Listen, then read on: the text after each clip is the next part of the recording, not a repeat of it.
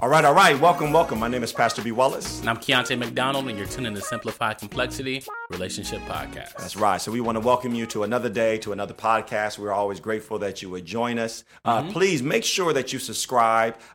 Subscribe. Share this with somebody. Let this be a resource that can really bless somebody else. And so you never know. And sometimes I've had people, they just kind of shoot you those things, and it's so timely. And so just know that as you have a friend, share it with them. Yeah. Send it to them. Even right now as you're listening, just pause for a moment and share it with them. Right. It's all good. All right. So Keontae, how are you today? I'm doing pretty good, man. Pretty busy week, but we're here. Man, God is good. Mm-hmm. So our topic, man, break it down for us. So our topic today is how to handle an argument in your relationship. Right. Now, and you threw a caveat in there. Yeah, so the caveat was, I had a friend of the podcast, a listener, so they just wanted to know, especially, how do you handle an argument or disagreement in public? And that's much different. Yeah. Because it's like, I mean, you've had those public moments, right? And you see some moments in public. And and as a matter of fact, I'll go ahead and say, so one way you don't want to handle it is how they handle it at Disneyland. Yeah, we don't want to do that. Yeah. No, that ain't the right way. Yeah. And so I really do think that it can transfer over. So even if it's in public or at home, I believe how you would handle it would be very similar. Yeah, man. So kind of before we get to that, first we want to encourage you to go to harrisbooker.me. There, Harris Booker will share insights and information about the area of insurance. Yeah. We don't want to just not think about those type of things until they come, because sometimes it's too late and we're really in a bind. And so please go to harrisbooker.me and just learn more information about the area of insurance and how it can really just bless and secure your family. Right. So how do you handle arguments in public? Man, this is a tough one, man. And it's a tough one because, I mean, of course, this is things that we've all been through. Right. I mean, it's when you're dealing with two different people, trying to be one. Disagreements are going to happen. They're definitely going to happen. I don't know of any relationship where there's not some disagreement. Now, that doesn't mean that you have to have like a knockout fight. Yeah. You got to put the gloves on. Or you're just throwing stuff. So I know that there's different levels of disagreements, or arguments. But the thing is you're going to have disagreements. You're going to have two different views at time, and how you deal with it is critical. And I think one of the things that makes it so hard is our passion. Yeah. Is because normally when you're upset, normally when you're disagreeing, normally when there's something happening, is you're passionate. And your energy is going, your blood is pumping. And especially when you're out and about and you start having that moment of disagreement, and it can go bad really, really quick. Yeah, man. And so how do you deal with that when you're in that state is what becomes really difficult. Yeah, man, it's just hard to catch yourself, and it's just hard to really look at yourself on the outside when you're in the situation. But for me, man, the biggest thing, the number one thing I want to go to is a book of wisdom. The Bible, the place of wisdom, which is Proverbs. Proverbs. Got you. So Proverbs 16:32 says, "Better a patient person than a warrior. One with self-control than one who takes a city." I just think that just speaks directly to to when you get into an argument, because either you're gonna be a patient person and be like, okay, this ain't the time and the place. Number one, this argument ain't even what we're arguing over ain't even that big. Right. I can just wait till we get home and then discuss this further. Or you can be that warrior that wants to take a city, like, nah, we gotta discuss this here now. Right now. I need to get it out right now. Just causing the scene. Is it right now? Like, man. Like I can't wait. So better is a patient person. You just always, and it's like I said, it's better, easier said than done, but you have to try your best to just rationally think, in that split two seconds, just rationally think, okay, is this that big? Right. Is this something that can be waited on and we can further discuss it in the car or at home? Yeah. You know what I mean? So my passage actually comes from James. Okay. Which is be quick to hear, slow to speak, and slow to wrath. And so my point actually came from think before you speak. Right. Like just shut up. Can we just be honest? Just shut up and think before you speak, because it's so true, and it's so often to where we just got to say something. I just got to say it right now. Right. And it might not be the right time to say it right then. And so when you put somebody on Front Street, when you kind of put somebody on blast, right. you know, then all of a sudden they're automatically in the defensive. And as a result of them being the defensive, you're not really getting where you want to go. And you're trying to achieve something. You're disagreeing about something. You're feeling a certain way about something. And in that moment, how do we get to where we're trying to go? And so we want to give thought to, we want to take time to really think about, what am I about to say? How is what I'm going to say helpful? Right. And I think that's a big thing, what you said, like, what am I about to say? Because oftentimes we're in a bit of rage or anger. We just start flying off at the mouth. And once you put something out there, it's hard to really get that back. I think we can all relate to that, right? You know Where you said something, you're like, oh, yeah. Or you just be like, man, I said that?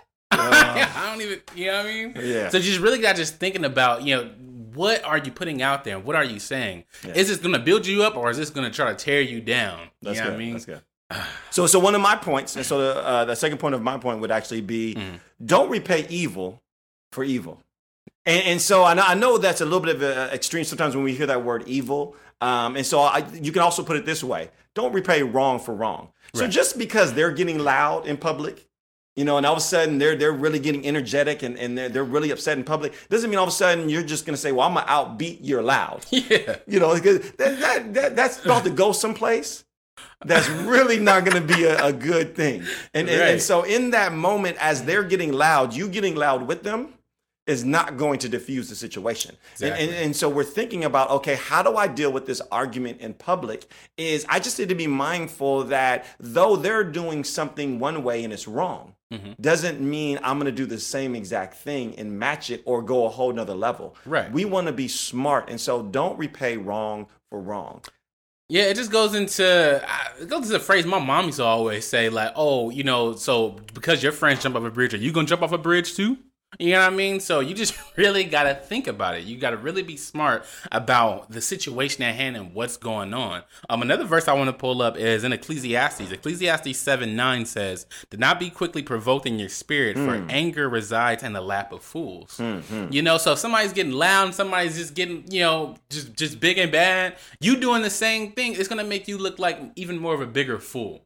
Just exactly what this end of the scripture is saying. Right. You know what I mean? So anger is just it's a tough thing to deal with, but we really got to try to work through it, right? You know, as best we can, because if not, you know, you get a bomb. That actually reminds me of one of I think one of my favorite points, and it's this: if it's not already there, you're not going to be able to pull from it when you need it. And so what I mean is, if you're not already spiritually equipped, if you're not already spiritually filled to where all of a sudden when that thing happens, you're not going to be able to pull on the spirit in that moment. And so one of the analogies I like to give is if I come up to somebody and I just like smack them. Yeah. All right. It's going to be very hard not to just respond in that moment. Yeah. Unless you've already been able to build up self-control. You've already been in the spirit praying. And so that's what ends up happening is oftentimes we're operating in our physical. We're operating in the flesh. And I know I'm kind of talking about some biblical terms here. And so meaning I'm kind of operating in my own sense so much that when it's for me to operate in the spiritual, when it's for me to love, when it's for me to bear out the fruits of the Spirit. The fruits of the Spirit is patience, kindness, loving. And so if I'm not really in tune with that, if I'm not really filled with the Holy Spirit, then a whole lot of other things are going to come out in that moment. So my challenge is, what are you doing before the argument to help you to prepare for the argument? Right. That kind of man, I that's didn't good. have it down. That wasn't in my notes. And that's a big thing because the example that comes into my head is the show Jeopardy. Now, I used to watch Jeopardy when I was a kid, and I used to just see people just answering questions, just random questions, right? Until I got older and I started researching the show, I come to find out that, you know, they'll have like 10 topics, right, for the show that night. But, you know, a couple weeks before, they'll give the contestants 20 topics that they might speak on, and 10 might be in there. Yeah, I mean, so what they're doing is they're studying all day and night over these 20 topics so that when you get to Jeopardy and they ask you a question about 14th century period in Rome, you know, you know what I mean? You studying for Beyonce ain't gonna help you answer that. You know what I mean? So in the same sense, when it comes to anger, you know what I mean? If you're really in the word and really in the scripture and really, just studying that word, really just trying to practice that in your day and life, it's going to become second nature to you. Yeah. So when something angers you or something flares up like that, you're able to really pull from that and say, okay, let me be slow to speak and quick to listen. You know what I mean? That's good. Let me just go ahead and just take this in and, let's just get it rolling. So that's good. I really like that. And so my last point will actually come from Ephesians. So I actually want to share from Ephesians chapter 4, verse. You can almost start from 26, but I'll go ahead and it says, "Be angry and do not sin, and don't let the sun go down on your anger." And there's so much packed in right there. Yeah. And you just continue to read through the passage, and I'll go ahead and read through the rest of the passage. I want to jump down to verse 29 because it says, "Let no corrupt talk come out of your mouth, but only such as good for building up, which is fit for the occasion, that you may give grace to the hearer." And so let's go back to the first point as far as be angry but sin not. Anger is actually not a sin. Right.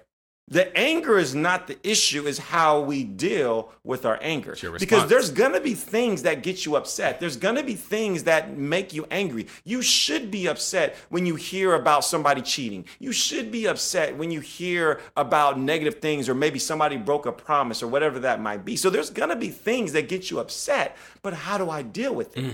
And I want to deal with it in a constructive way versus a destructive way. And that's basically what this is saying. And so there's going to be moments where, as I'm upset, I need to deal with this, but maybe I need to take just a pause. Maybe I just need to kind of calm down. And so I want to be able to calm down and come back to it and address it in a constructive way versus a destructive way. And that's where in that public, you're going to have disagreements in public, but then all of a sudden you're going to find that all of a sudden that conversation is going in a destructive path. Right. And so it's like, okay, well, wait a minute. This isn't really where we want to go. So it might be, say, you could communicate. Let's talk about this. I know this is important to you. It's important to me too. And so I just want us to be able to kind of deal with this maybe in a different environment. So can we talk about this later? And now here's the key thing. You got to come back and talk about it later. Right. And that's where don't let the sun go down on your anger. There's so much packed in this verse. Because what's happening is we allow time to heal wounds, and that's one of the biggest lies.